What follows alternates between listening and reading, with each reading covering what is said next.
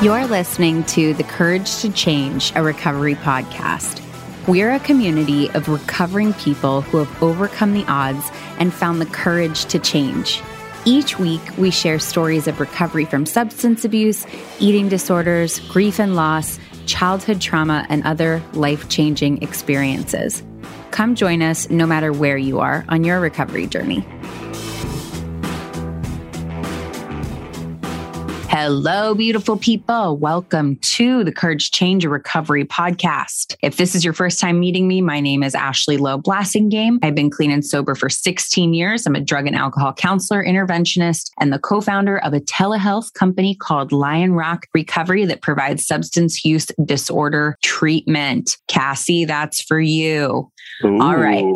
Today, I am here with my producer, Scott. We are doing a Q&A episode. Scott, what is going on? What are we doing today? We got a tough one today. And tough, I think, partially because we're going to ask it in kind of a broad way. And we're going to do that intentionally so that hopefully we can come up with a lot of good ideas. So our question for today is, why do I keep relapsing? Can you reflect back on a relapse experience that maybe you had yourself? Sure. So I think it's really important to start with the fact that relapse is not an event. It's a process. The relapse, whatever that looks like, whatever the bottom line behavior is that you're committed not to doing, that happens after typically a whole process goes on. And that's a really important and useful thing to know because you can stop the process. It's harder to stop an event. Theoretically, it's much more in motion, whereas a process, you can stop it anywhere along the way. Okay, so I'm living in Prescott, Arizona. I'm 18 years old. I have a roommate who has relapsed and I'm trying to help her, right? I'm trying to help her. She's from Portugal and I'm trying to get her on a plane to Portugal, which is leaving out of Las Vegas. I drive her to a friend in Havasu, which is kind of a party town where we had another friend who was sober. And we got there, turned out that friend was not sober. So we stayed there overnight. I'm still sober. And then my job is to get her to Las Vegas on this plane to Portugal so that she can go back and get to her son where she can get sober again. All of this is really around this idea that I'm helping, that I'm sober, that we're all sober, that I'm trying to get her back to her son, what have you. I'm not thinking about drinking. We get to Las Vegas and we didn't make it in time for the plane. And my family had told me, don't go to Las Vegas for this. I went to Vegas a lot sober, but for whatever reason, they didn't think this was a good idea. And so when I got there and we kind of ran out of money, my ego was too big to reach out for help and say, hey, we're stuck in Las Vegas. I need help. I'm here with her. She's a mess. She's loaded. What do we do? And we get a hotel room. And as we are going to this big, anybody who's been to Vegas a lot will know what it's called, but I can't remember. I want to say it's Senor Frogs, but it's like this Mexican restaurant and it has these margarita glasses that are literally 1.5 feet. And so we go there to eat. And I decide that because in my head, the thought passes through that because it's a margarita, because it's a mixed drink, and I drank straight from a bottle, I won't get drunk. So I order said margarita and continue to get drunk. And that was how the drinking started. And it was a fabulous disaster between the two of us trying to get out of Vegas. She didn't get, we couldn't, we were such disasters. We didn't even get her back on a plane. We ended up back in Arizona. So what happens is you have all these things happen, right? It's like, it's a process. You lower your guard, your thinking starts to get wobbly. You're around, you go somewhere where the opportunity is there. And the next thing you know, it happens. I love that. I think that's really interesting. Maybe it's really obvious in hearing that story, but I'm wondering if there's a way that you can kind of apply some of those processes to like the steps in that story, because I don't think to just the, casual observer that they're all super obvious as far as like what they are. And almost like we can set this up as a little choose your own adventure, right? So it's like, exactly. If I had gotten here and I had done this, can you walk us through that same story, at least at the points where you were at an intersection where things could have gone differently? So in that particular situation, my recovery was not super strong. Okay. So I wasn't like crazy taking care of myself. I wasn't sober very long. I didn't have a great, like super strong sober community. So my recovery was still in its infancy in terms of where I was at that point. And there was a lot of chaos going on. I also didn't have a lot of life skills, like general life skills. I was very stunted because I spent so many years in institutions. So I didn't know how to do a lot of things. I mean, I literally didn't know how to turn on or pay utilities. I didn't know how to open a bank account. I mean, I literally didn't know how to do a lot of things. I had some weird ass other skills, but like resourceful, certainly. I did not understand how things worked. So it was like, and I was 18, having been institutionalized for over 2 years, and I was living on my own. It was not a situation where I was really capable of going and being around people who were heavily using, heavily chaotic. I went by myself. So where would I, so let's say that my parents were like, do not do that, right? And my boyfriend was like, do not do that. And, you know, as I do, say, screw you, I'm doing this, right? So let's just say let's just say I was going to do it anyway. You would have brought a sober friend. Here I am going into the lion's den with other people who are loaded. I'm putting myself at risk. So I, would have either not gone or gotten someone to come with me. We could have started this from like 3 months before this incident. But like, let's just say we're going to start it at the incident.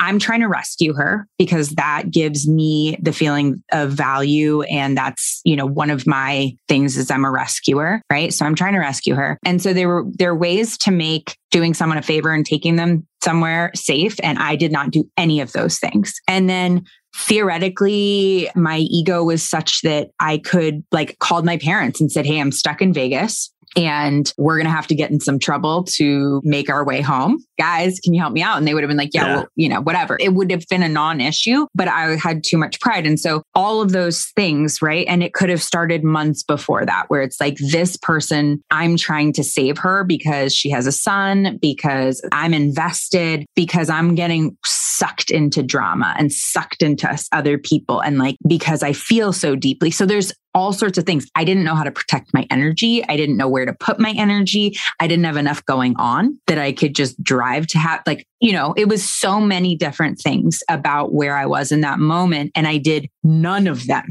literally none of them. And when faced with the opportunity, my brain goes back to, and I want to read you something real quick that pertains to what I just was talking about. This is a little bit of fun neuroscience. I'm a bit of a neuroscience nerd, but I promise it won't be too bad. I'll try to make it really not boring for you. Just read it in an Irish accent. I think that will help. Once was a gyp. Okay. All right. This is from The Body Keeps the Score by Bessel van der Kolk. Okay. When researchers played a loud, intrusive noise, mice that had been raised in a warm nest with plenty of food scurried home immediately. But another group, raised in a noisy nest with scarce food supplies, also ran for home, even after spending time in more pleasant surroundings. Scared animals return home, regardless of whether home is safe or frightening. And he goes on to talk in this book, which is fantastic if you haven't read it, called The Body Keeps the Score. So when our brain's alarm system is turned on, it automatically triggers this pre-programmed physical escape plan, which is held in the oldest part of our brain. Okay. So the nerves and chemicals that make up our basic brain structure have direct connections to our body. So when that old brain takes over, it partially shuts down our higher brain, our conscious mind, and propels our body to run, hide, fight, or on occasion freeze. So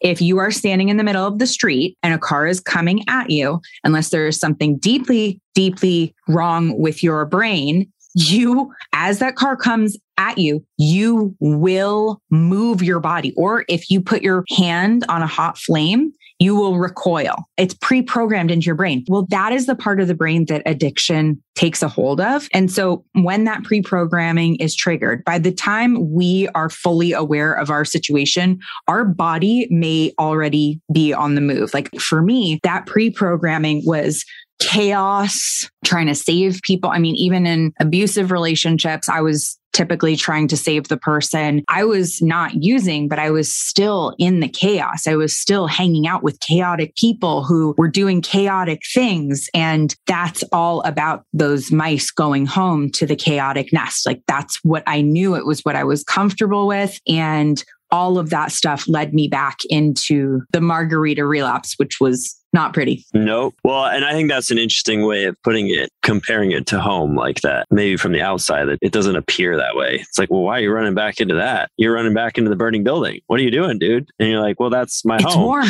It's warm in there. Yeah, it's warm, guys. Well, because I know what to do in a burning building. I don't know what to do when I'm just supposed to function like a normal. I'm fantastic in crisis. I am your girl. It is like the day-to-day brushing your teeth, making your bed, paying your bills, like that shit. I really struggle. But when there's an emergency or high intensity, I'm great because my brain locks into that and is totally engaged. And it kind of, my brain sort of bumbles around with all the other stuff. It's just harder. And so eventually in recovery, you do figure out how to have a life and figure that out. But I remember people would say to me early on, like, don't you want to be happy? Don't you want calm, serenity? And I remember thinking, no. It wasn't even that. I like literally didn't know. I go, I don't know what that feels. I don't have any basis of comparison, right? So you're asking me the theory of wanting something, right? Is that somehow I have an understanding of what it would feel like, or I've made up something about what it would feel like or what it is, or I have some desire, some fantasy, some pull. When people said to me, do you want to be happy? I didn't even know what the fuck that meant. Like, I didn't understand. I thought happy was we have enough drugs. So yeah, I'd love to be happy. Can you provide that for me? Do you have enough for everyone? Yeah, you know? yeah, exactly. Like that is, so when you don't have any understanding, when people are offering you something you simply don't even understand, it's hard to overcome all of the things pulling you in the other direction. There's also something called post-acute withdrawal syndrome, PAWS. And post-acute withdrawal syndrome is what happens after the acute withdrawal, which is, depending on what the chemicals you're putting in your body are, can be quite severe. And your brain is an incredible place and it adapts to whatever you're doing to it. So all of the drugs that you're putting, drugs and alcohol you're putting into it, it's going to adapt to that. So if you're forcing your brain to create a ton of a certain neurochemical, your brain will go, oh, we don't need any more of that. And it'll stop creating it, right? It'll stop making it itself, and all sorts of iterations of that. And so when you stop taking drugs, it takes a while for your brain to go, oh, we don't have enough of that, right? So you don't feel well. Let's just put it that way. You don't feel well, even if you weren't on fentanyl or heroin, like you still do not feel well. And post-acute withdrawal, typically acute withdrawals within the first 2 weeks, depending on what you were taking and how much. After that, your brain is still struggling to come back online. You may be dealing with anhedonia, inability to feel pleasure. You may be dealing with obsessive compulsive thoughts. You may be dealing with, major stress and anxiety. Like a lot of things look like mental illness diagnoses, and it can be anywhere from after that 2 weeks up to a year. We see not as often the year, but depending on what you were taking, if you were taking a lot of benzos and alcohol, it's going to take your brain a long time to restabilize whatever unresolved trauma you have, right? Because you just got sober, right? Because now you're just in that process, right? You're just starting. You have your pre-programmed ancient brain that's saying, go back to what you know, you know how to do that, right? Okay. Then you have the lack of awareness around how, the skill set to really stay sober, or maybe the community built up. And then you might have post-acute withdrawal syndrome. There are a lot of things working against you when you start getting sober, rather, which is not a reason why you can't do it, but there are definitely things to be aware of. And I love relapse prevention planning. Terrence Gorski is a guy who started SYNAPSE, which is an acronym. What he does is you write out this map, right? And you map a relapse. It's fascinating. It basically prompts you along the way in these little areas where you can see visually where things started to fall apart months earlier. And then you map it and you see, oh, I felt this way. Oh, this happened. Oh, and you look at this map when you're done with it and you can see what your triggers are. You can see what leads you to relapse. And then you go back and you take this map and you insert into it plans for what you'll do when you see it recur again. So, for example, one of the plans that is part of the relapse mapping and part of the relapse prevention is we have a person that we identify who we can trust and who wants to support us in recovery. And we tell them, hey, when I'm doing this, and you invite them into this process, this signals that I'm in relapse. Here are the things that you can do to support me. You can show me this letter. You can invite me to do XYZ. So we bring other people into the process, and we also have an action plan for what to do when we see any of the things happening on this map.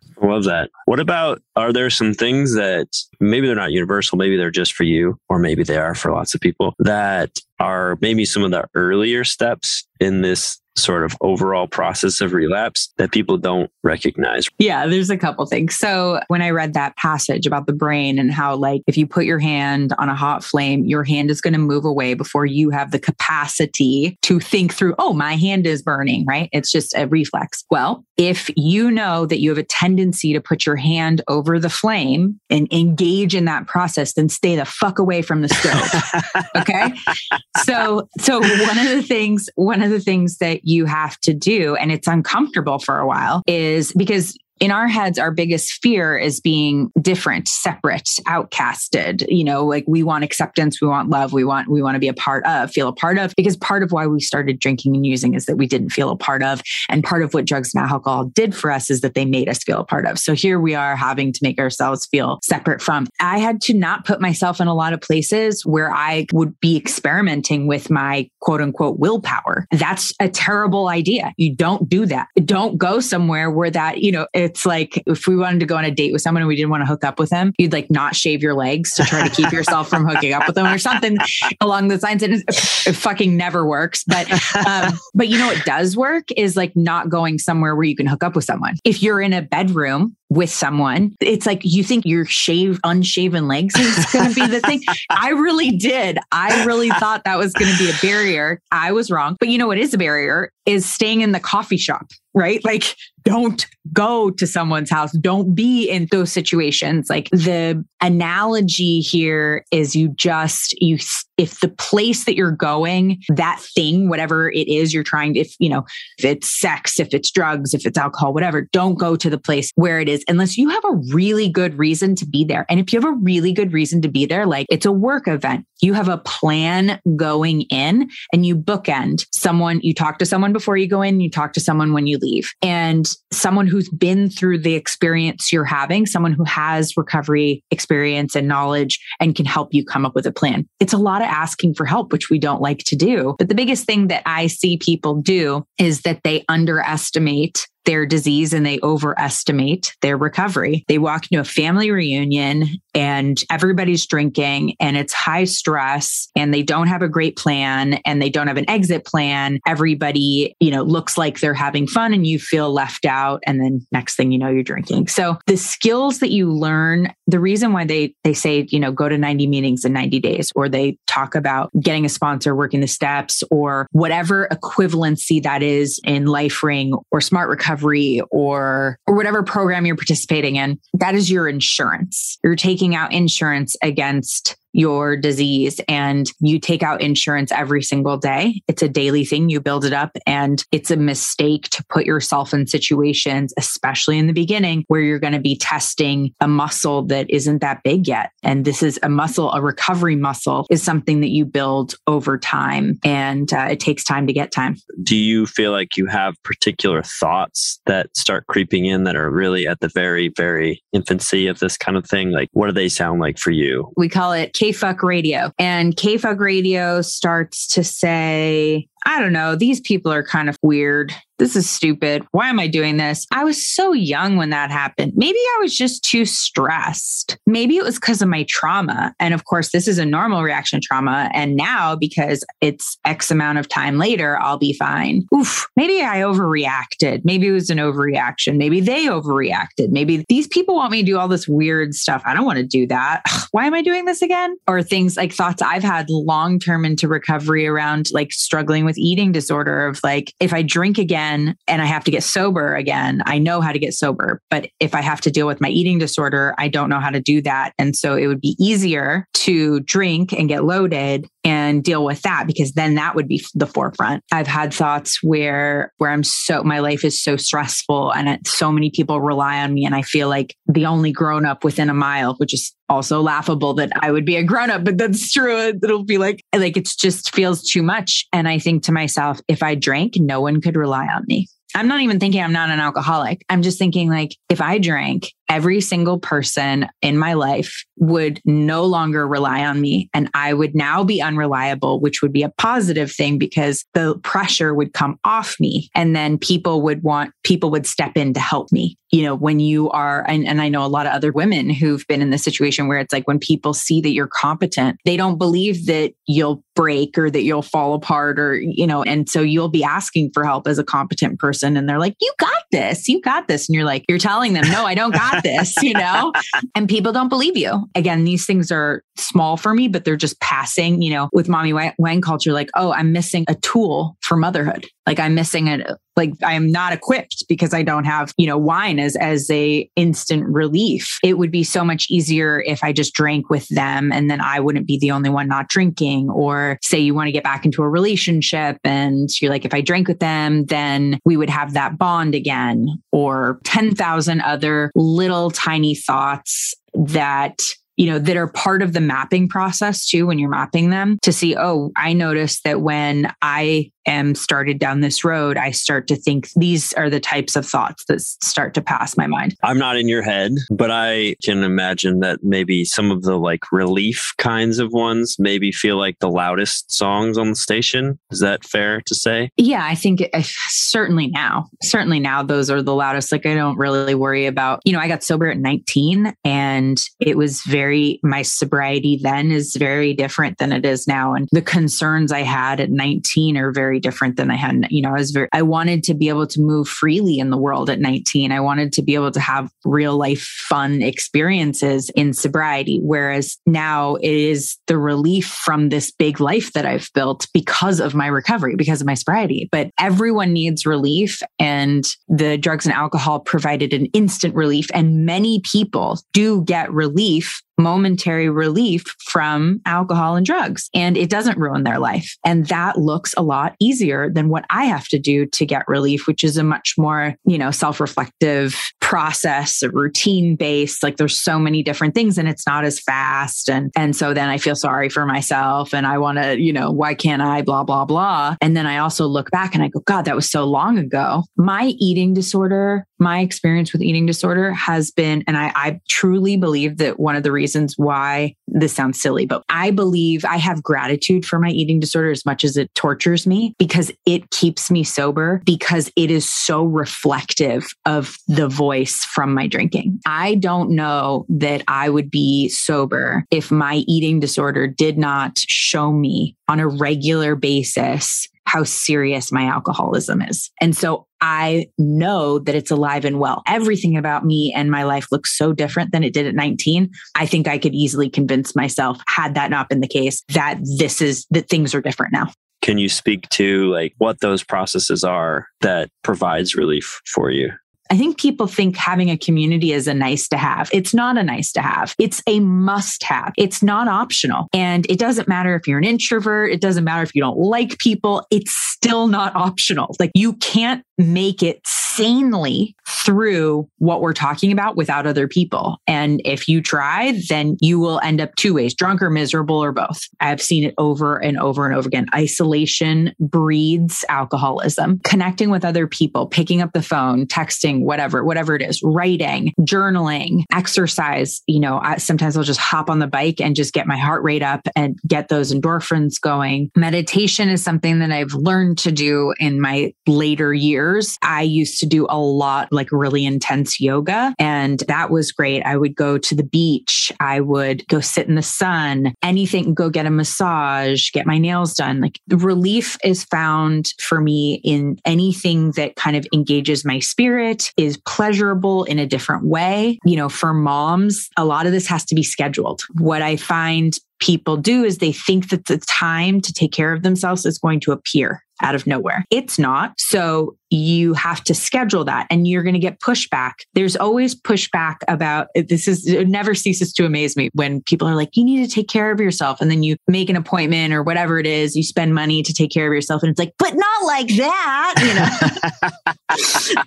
like everybody wants you to take care of yourself as long as it's not inconvenient. And like, you just have to be inconvenient sometimes. And you don't have the alcohol or the quick thing. And that's okay. If you have a very busy life where a lot of people rely on you, scheduling your relief in will help you in those moments where it would be difficult to find it. I feel like I run into a lot of people who just like can't do that for themselves, or, their own self-care or their own things like that end up coming last. Do you have any thoughts that can help them get around that? If you're in recovery from addiction, you'll hear this, and it is true. As annoying as it is, I'm going to say it because it's true. Anything you put before your recovery, you will lose. Anything, your children, your husband, your business. I think the hardest thing for me was realizing that if I put my children before my recovery, I would lose. Like that seemed impossible. And then I did it. Then I did it for years of putting my children before my recovery. And I got really close to drinking and it scared the shit out of me. And I realized that is what I had done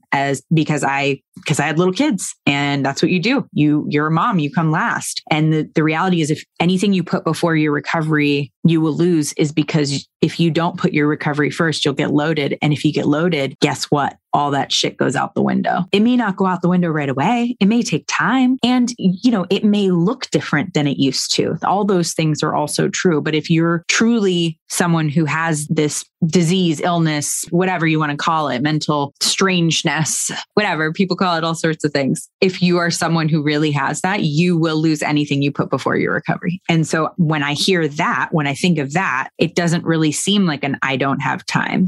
So let's say that tomorrow you relapsed. What is the first thing that you're doing? Cocaine?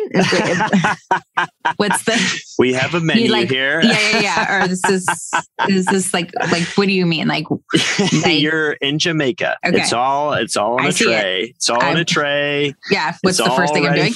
I'm going to go left to right. That's what I'm going to do. It'll be who, it'll be what, who, when, where. That'll be, Are you offering? I don't know. I mean, I'm really interested in Four Loko.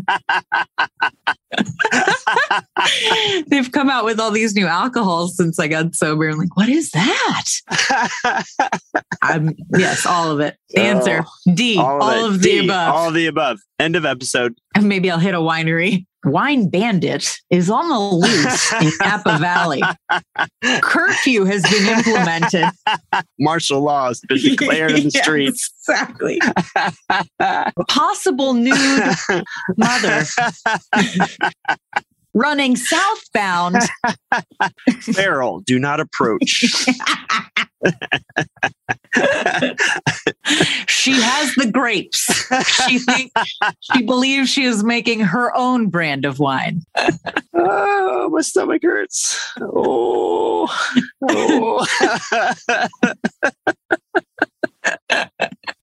She may tell you she's selling wrapping paper for Christmas, but rest assured, it's July. Don't believe her. You are not going to receive a single magazine that you've signed up for. Not a one. Not a one. Oh, God. Oh, God. Oh, boy. Well, okay. So after the Jamaican massacre, as it's known. Yes, as it's widely known. It's finally known. It's in the history books. It's down. So I make it back from Napa and Jamaica. You get back somehow. That story's for another day. She has built herself a flotation device, a craft, if you will. It's a flotation craft of kilos. She said, no one will ever find it. So we've made it back on our homemade flotilla, and we got to pick up the pieces. Where do we go from here? 911.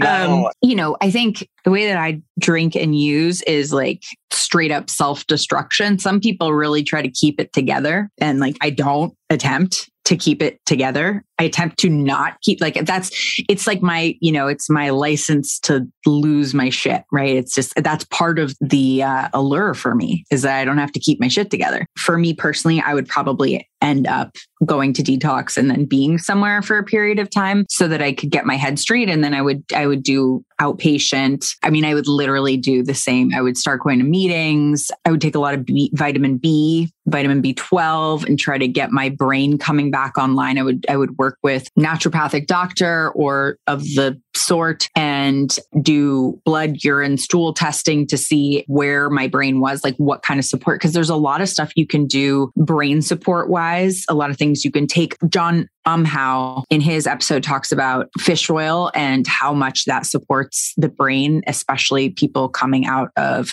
having been using. So I would do a lot of those things. I think those things are, really tangible things you can do to get better. I would just put my life back together piece by piece, the way that I keep it now. I mean, I would do the same things I do now because that's what's worked. I mean, I am not a person who looked like things were going to work out for. And the reason that they have is that I did I'm not a fucking genius.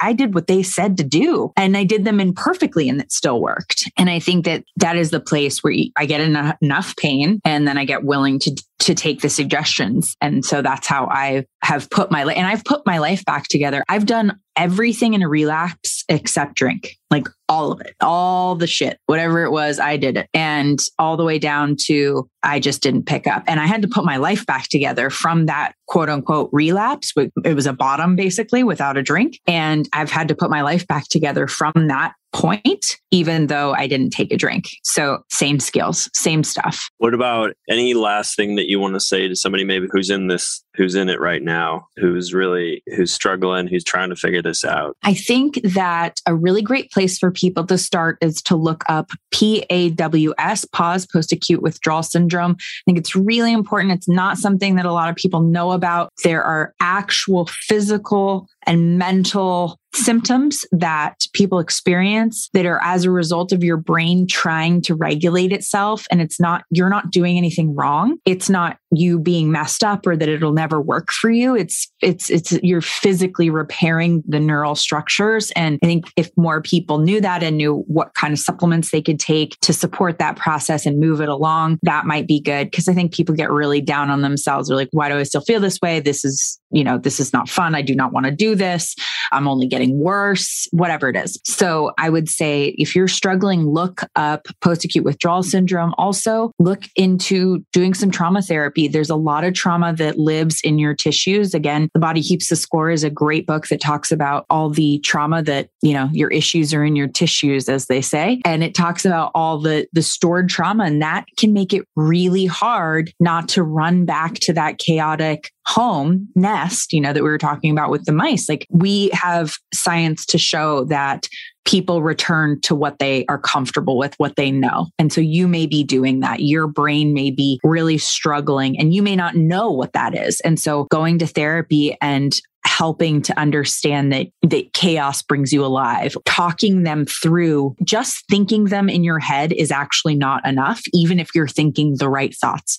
The act of talking something out is something that's been done for thousands and thousands of years, that we have used as a therapeutic tool to process things that have happened in our lives, traumas and other love and all sorts of our emotions. I recommend looking at, this is a bit of a puzzle, and your puzzle may be, oh, my adrenal glands are totally shot and I have really bad trauma and turns out I'm actually allergic to something I'm eating, or I have mold in my house, or, there's so many things that people discover when they get sober, and all of those are affecting your mental state and your level of agitation and your need for relief. And the more agitated you are, the more relief you'll need on a regular basis. So finding ways you can get that and reaching out to someone who either works in the field or, finding people who know about recovery resources, right? Like, that's what we do. We have so many people on the planet who have specialties and things, who know where the resources are. If I have a plumbing issue, I'm calling the plumber. I'm going to reach out to people who know about plumbing, because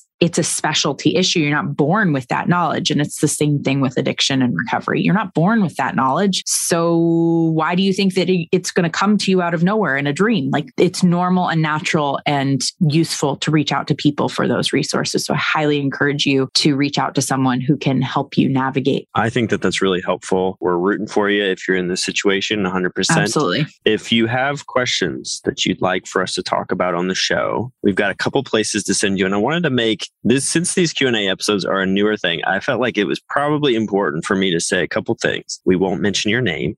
You don't have to worry about that. If you're asking a question, we're not going to go, hey, here's all your personal information, and here's where you live, and here's all this sorts of thing. We would really be using the question just so that it's more specific to something that's happening in this particular community. So I wanted to throw that out there. We promise we won't blow your spot up. Ashley, if they want to ask you a question, where should they go to ask you a question? Please follow us on our Instagram, which is Courage to Change _podcast. And you can direct message us there. Both Scott and I see those messages. You can also email me directly at ashley@lionrockrecovery.com, or you can email podcast@lionrock.life, or you can find me on TikTok, Ashley Loeb Blasting Game. TikTok. And if you want to see Ashley starting some of the hottest new dance trends on TikTok, check her out. The kids, the teens eat it up. They're all trying to do the Ashley dance challenges. It's very exciting. I call it the flotilla.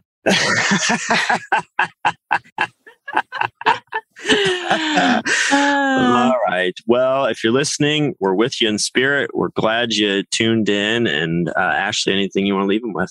Yeah, just don't give up. Relapsing can feel like you're failing, and it's a brutal, brutal feeling. And I just want people to remember, I had a lot of relapses, and it's not how many times you fall on your face, it's how many times you get up. If you fall down 6 times and get up 7, that's what counts. Just keep getting up. And if you have a loved one who keeps falling on their face, try to support them into keep getting up and not focusing on feeling like a failure, because it's really hard to try again when you feel like all you do is fail. So keep coming back one fucking day at a time, 1 minute at a time, and reaching out to people. And it gets better, and then it gets really good. So I hope that's helpful. This podcast is sponsored by lionrock.life. Lionrock.life is a diverse and supportive recovery community offering weekly over 70 online peer support meetings, useful recovery information, and entertaining content. Whether you're newly sober, have many years in recovery, or you're recovering from something other than drugs and alcohol, we have space for you. Visit www.lionrock.life today and enter promo code COURAGE for 1 month of unlimited peer support meetings free. Find the joy in recovery at lionrock.life.